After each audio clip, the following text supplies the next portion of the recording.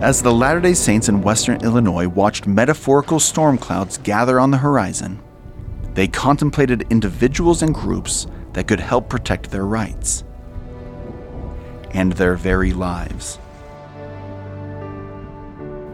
They would appeal for help from almost anyone who might be able to assist them.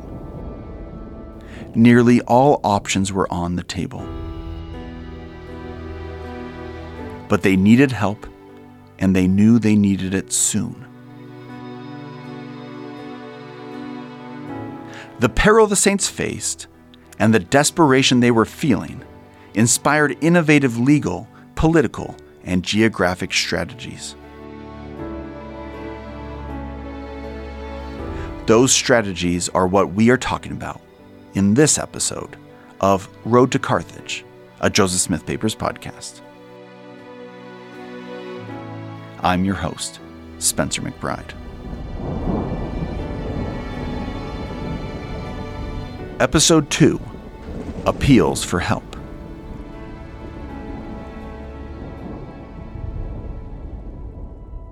Even before the December 1843 kidnappings of Daniel and Philander Avery, Joseph Smith and other church leaders were exploring options for the long-term security of the Latter-day Saints.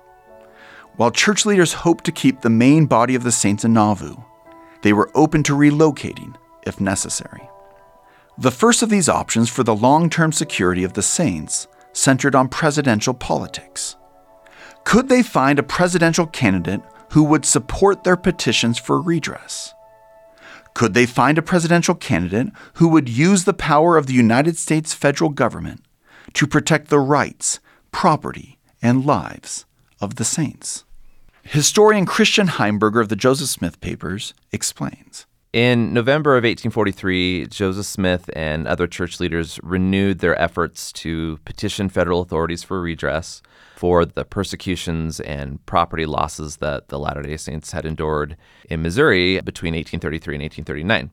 In addition to drafting 2 memorials to Congress and publishing appeals to the citizenry of several eastern states, church leaders decided to write letters to 5 potential candidates for the presidency of the United States.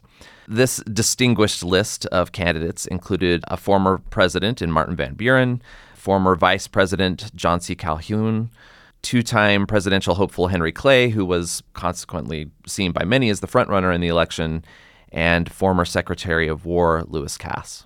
The 5th prospective presidential candidate was former Vice President Richard Mentor Johnson. Each of the letters to the 5 prospective presidential candidates asked the same question, quote, "What will be your rule of action relative to us as a people should fortune favor your ascension to the chief magistracy?" In short, if a candidate was willing to commit to protect the Saints and to ensure that they were treated fairly, then the Saints would support him for president.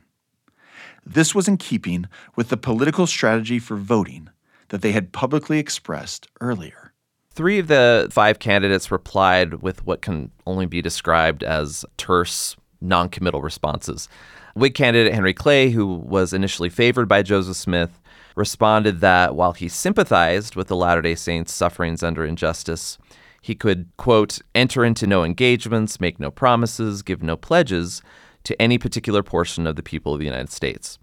John C. Calhoun, a Democrat and outspoken proponent of states' rights, told Smith that the Latter-day Saints' case did not fall under the jurisdiction of the federal government, which he asserted was one of limited and specific powers.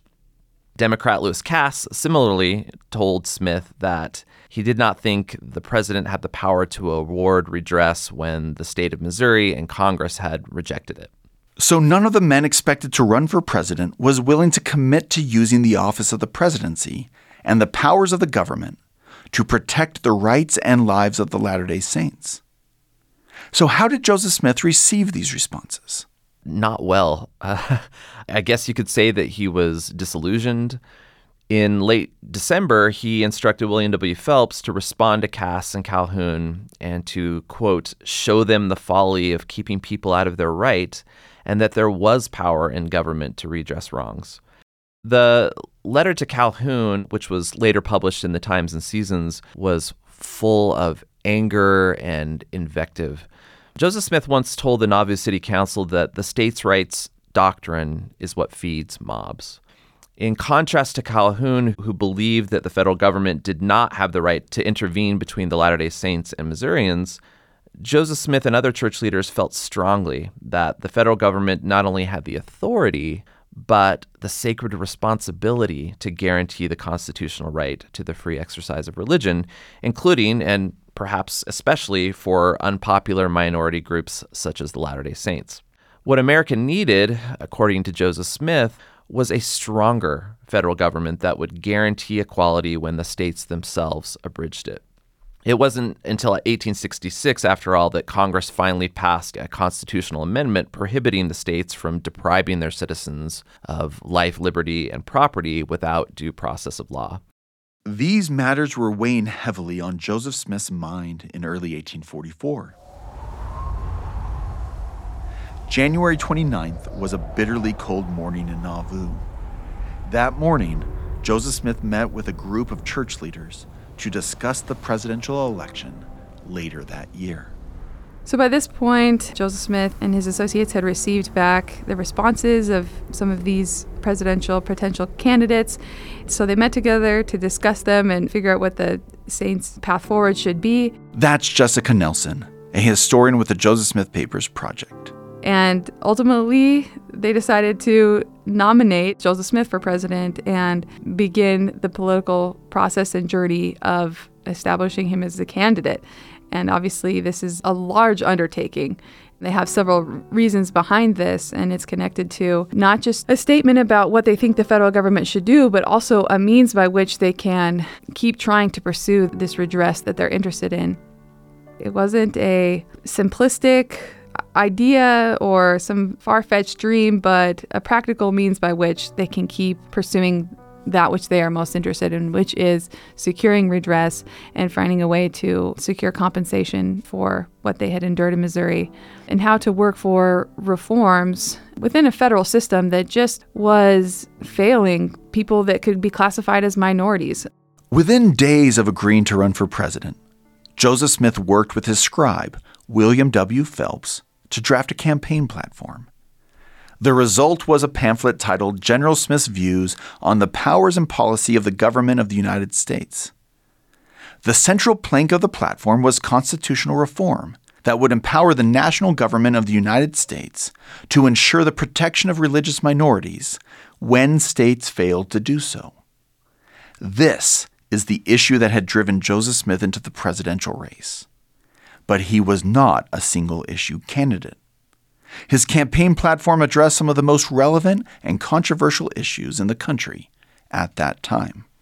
A significant aspect of his presidential campaign platform was to abolish slavery by 1850. This was a radical and innovative proposal. Joseph Smith proposed that the United States government would end slavery by purchasing the freedom of every enslaved man, woman, and child in the country.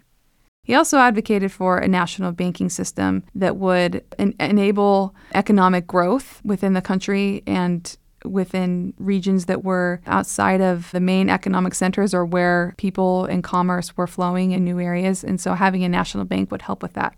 Joseph Smith also called for the territorial expansion of the United States, criminal justice reform, and more.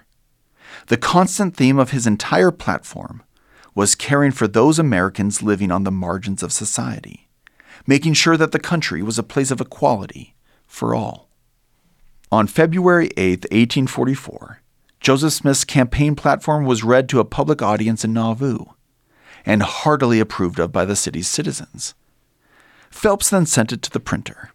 Not long after the ink on General Smith's views dried, church leaders printed 1,500 copies of the pamphlet and distributed them to political leaders and newspapers around the country. Then, in early 1844, church leaders dispatched over 300 electioneering missionaries from Nauvoo to cities around the country with a plan to hold a nominating convention in Baltimore in July.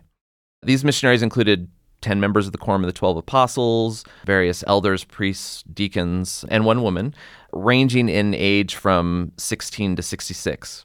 In terms of political activism, the sheer number of electioneers was unparalleled for this period in American history. This was a time in American political history when presidential candidates did not openly campaign for themselves. Instead, they sent friends and supporters to do the campaigning for them. And so this large group of electioneering missionaries set to work. They mailed letters to relatives. They often walked hundreds of miles and sometimes spoke to large groups. They even started a political newspaper in New York to promote Smith's candidacy. Some of the missionaries were received with enthusiasm, while a great many were met with skepticism and antagonism. Many focused their electioneering efforts on their extended families. Very interestingly, many of these campaign missionaries went to areas in the country where they had previously lived or where they had family. So they went back to Vermont and went back and visited family or their in-laws or friends, neighbors that they had known because they had previously lived in that area. And part of what they did is publicize and share Joseph Smith's presidential campaign platform. They printed pamphlets and leaflets and showed and distributed those. But also they did a lot of preaching and did a lot of sharing the gospel with family members, with friends, with people in these towns. The prospects of Joseph Smith winning the presidency in 1844 were incredibly slim. Most onlookers would have concluded that only a miracle would have allowed Joseph Smith to win the election. And some observers asked if the campaign was simply about publicity for the saint's plight. More cynical observers might have argued that it was Joseph Smith seeking greater political power. On the surface, it could appear that way to outsiders. Many in the anti-Mormon party had accused him of wanting to have power, of consolidating power, of abusing the law to his own ends. But I think that if you look back in the 4 months before he announces his candidacy, you can see this chain of events that happens that really helps you understand how much the saints had tried to get redress for the persecutions in Missouri. You see the rise of the anti-Mormon party and the danger that's posed by them. You have the Avery kidnappings, which is an ever-present thing for a couple of months, where there's real fear and danger that a mob could come in and kidnap Joseph or really any of the Latter-day Saints as they did the Averys. This was the context in which Joseph Smith received the 3 responses from potential presidential candidates. It was in this perilous context of needing to protect his people and their rights from the violence threatened by many of the church's critics that Joseph Smith ran for President of the United States. Yet, Joseph Smith was realistic about his electoral prospects. He seemed to have recognized that there was little chance that he would win. But the campaign was part of his determination to try every possible avenue to redress and protection for the saints. Some of those avenues involved leaving the United States altogether.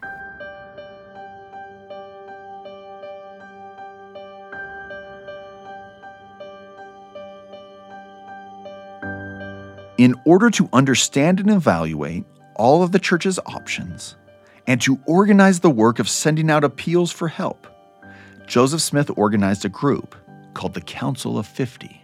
The Council of 50 was an organization established by Joseph Smith and others in March 1844. That's Matt Groh, Managing Director of the Church History Department of the Church of Jesus Christ of Latter-day Saints. And at that time, there's growing pressure against Joseph and the Latter-day Saints in Nauvoo. That pressure is going to culminate in Joseph Smith's death a few months later. And Joseph and other leaders are pursuing multiple paths to try to protect the religious rights of the saints. But the chain of events that led to the formation of the Council of 50 started in nearby Wisconsin territory. Several church leaders who were working in that place to obtain lumber for the construction of the Nauvoo temple were considering where the saints could move for the protection of their community. Some of these men wanted to move the saints to Texas. In February 1844, they wrote 2 letters to Joseph Smith about their idea. Jessica Nelson explains. Joseph Smith received these letters that were written on the 15th of February, 1844. They were delivered to him on March 10th, 1844. And after reading them that night, he gathered some of his close associates and church leaders, members of the temple committee, to talk about this. So they decided they were going to meet again the next day to discuss the ideas further. And so that's when the Council of 50 was more or less formally established, was March 11th, 1844. The name of the council derived from the eventual number of council members, although that number fluctuated over time. But the focus of the council quickly expanded beyond the question of moving to Texas. The council deliberated about other avenues for protection. Looking ahead to the prophesied reign of Jesus on the earth following his second coming, the council also considered what the government of God on earth might look like. This meant the inclusion of more members. Those who were invited to participate in the Council of 50 included men in Nauvoo and outside of Nauvoo, many of whom were local church leaders or apostles. But also, we know from the records that we have that there were several members of the Council of 50 who were not members of the church. Matt Groh explained to me the inclusion of non-church members in the Council of 50. Interestingly, Joseph Smith also invited 3 men who were not Latter-day Saints, who were residents of Nauvoo, to join the council. And he said he did that explicitly to show that in the kingdom of God, or in the government that he envisioned might one day govern the Latter-day Saints and others, that there would be religious freedom, that Joseph wouldn't discriminate against people because they were of a different religion, but that all would be welcome. The Joseph Smith Papers has published the minutes of the Council of 50, and they are available on josephsmithpapers.org.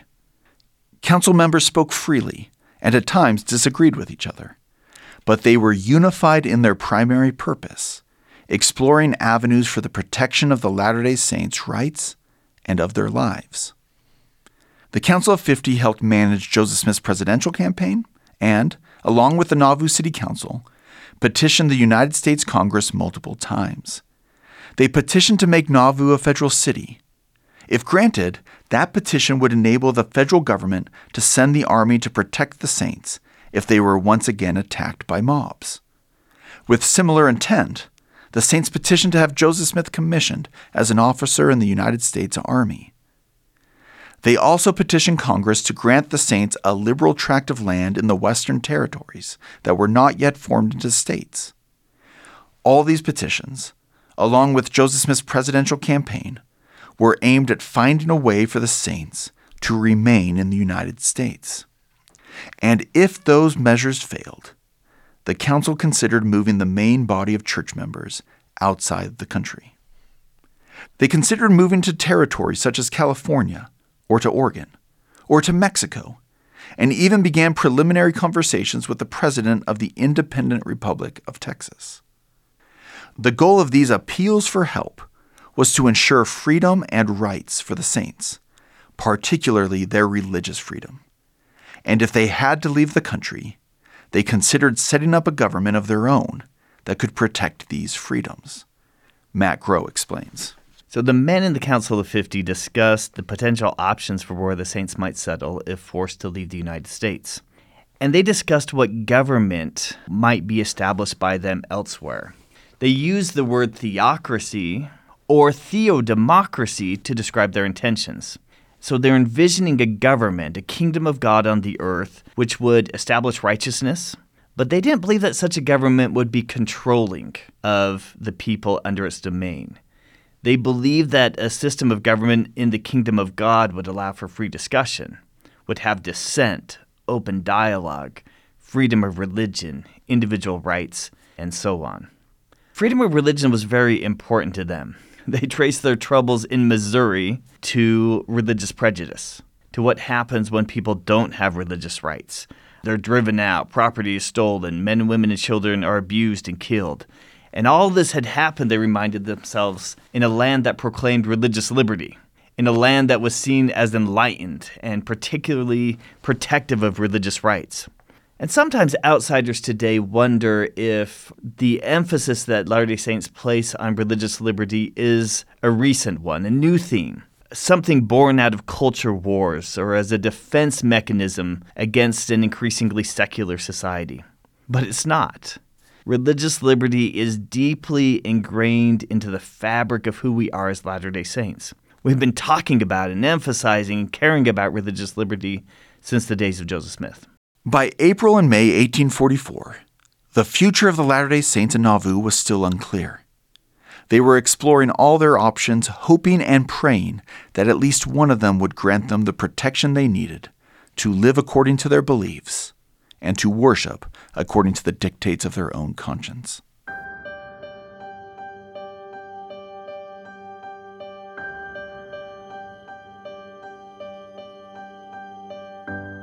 Protecting the Latter-day Saints and considering the best possible avenues for preserving their rights demanded a lot of Joseph Smith's time and attention, but not all of it. Of all the responsibilities that Joseph Smith bore, he prioritized his family and his responsibility to preach the gospel of Jesus Christ. He loved to study the scriptures and to teach the women and men around him the revelations he received as a prophet. Adam Petty, a historian with the Joseph Smith Papers, summarized some of the main topics that Joseph Smith preached about in 1844. He gives a number of public discourses. We have notes. People took of some of them, so we have an idea of what he's saying. We don't have exact transcripts, but notes that different observers made. And one of the things he emphasizes quite a bit is temple worship. At that point, the Nauvoo temple's nowhere near being finished, and so there's a sense of urgency on Joseph's part that we need to finish this temple. Joseph Smith delivered sermons in 1844 about the need to finish the temple as expeditiously as possible. He did this in part by explaining the eternal significance of rituals, or what church members then and today call ordinances, that would take place in the temple when it was completed. He talks about proxy ordinance work for the dead. So these are the sort of things that Joseph is talking about in 1844. And one of the interesting things that he points out is the need to not just be baptized for the dead, but do other temple ordinances for the dead as well. The Latter-day Saints had been performing baptisms for the dead in Nauvoo since 1840, and since 1841, they had been using the baptismal font in the basement of the unfinished temple for these baptisms. But Joseph Smith instructed church members that there were other ordinances that they would soon be able to perform for and in behalf of deceased relatives. These included the endowment ceremony and the sealing ceremony. However, they needed to complete the temple first.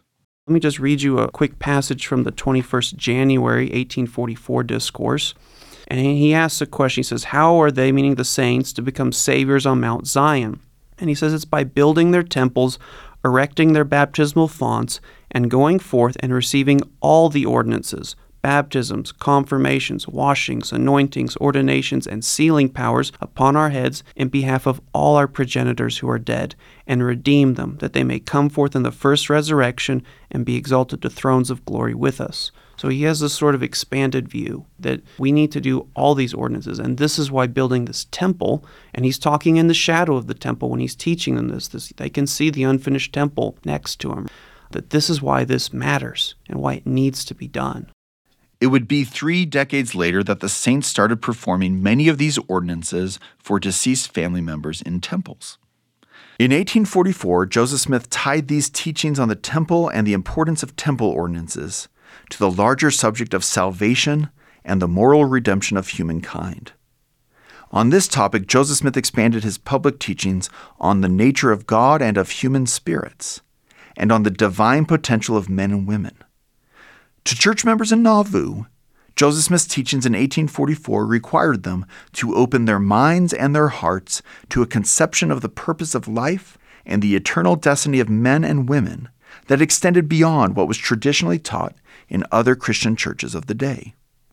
But, as Chase Kirkham of the Joseph Smith Papers explains, Joseph Smith and others understood these teachings as a natural expansion of previous teachings on the subject of salvation. So Joseph had been thinking about questions of salvation throughout his life, and he came out of a religious culture that was also very occupied with issues of salvation.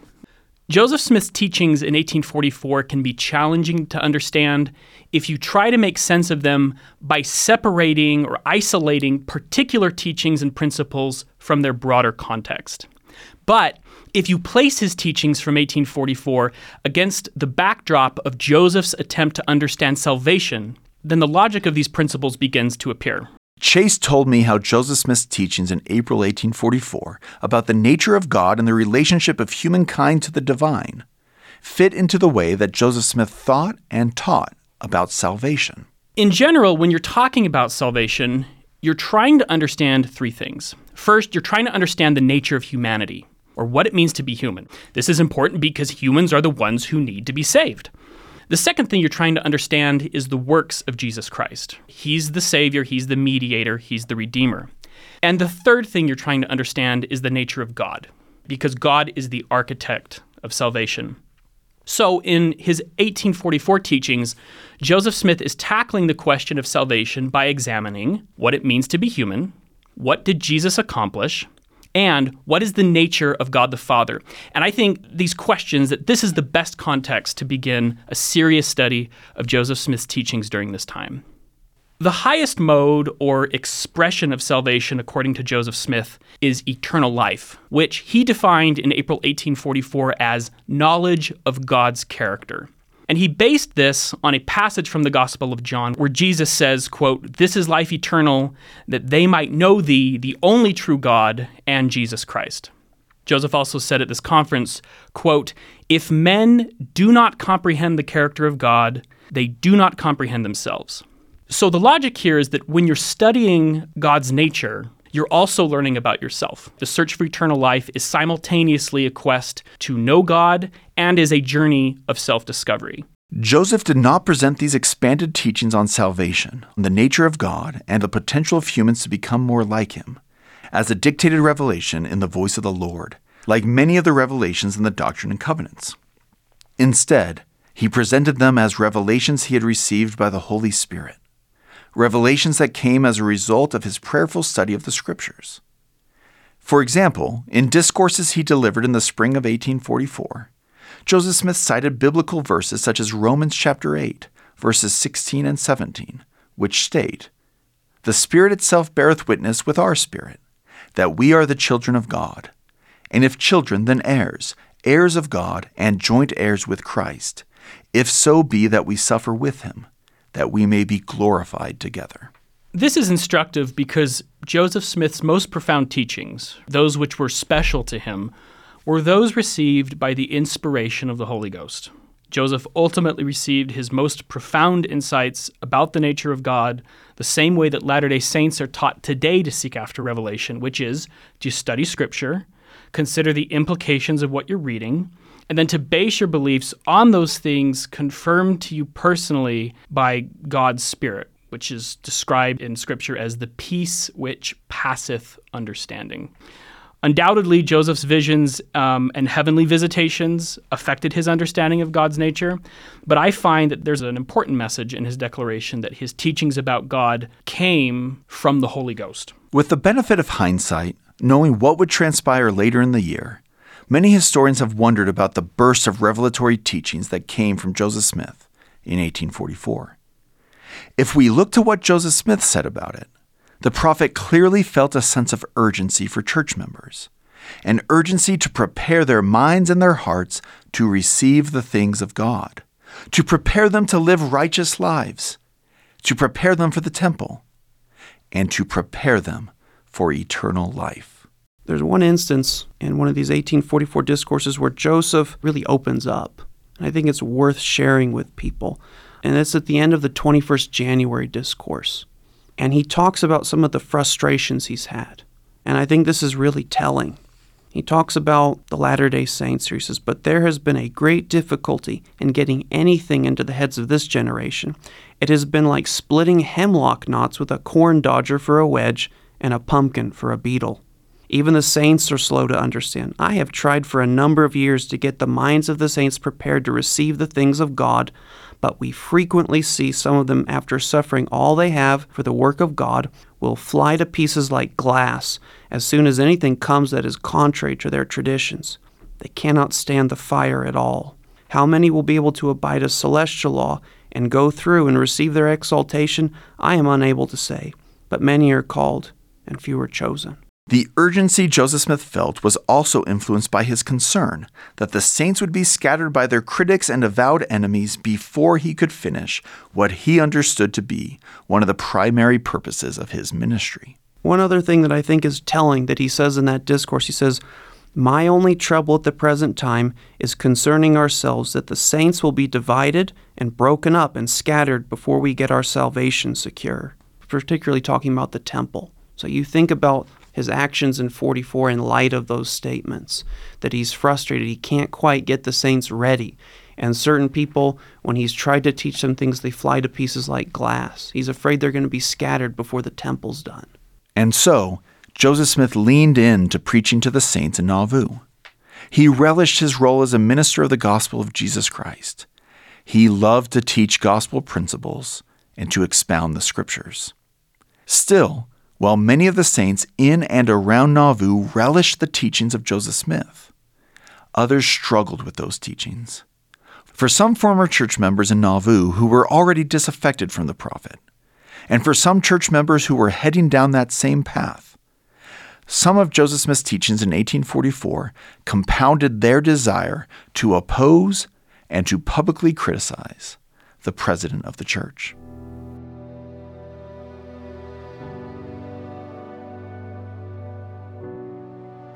As the month of May 1844 drew to a close in Nauvoo, church members in that city rejoiced over the teachings they were receiving from the man who they believed was a prophet of God.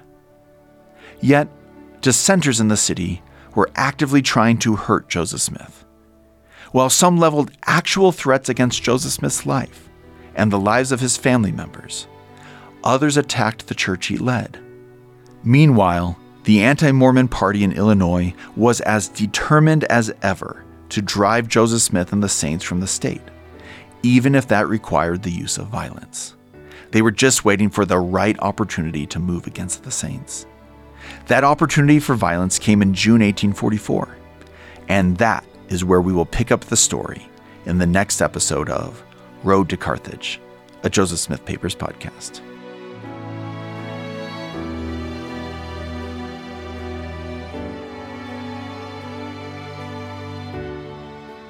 If you are interested in learning more about the history discussed in this episode, or in exploring the papers of Joseph Smith, visit josephsmithpapers.org.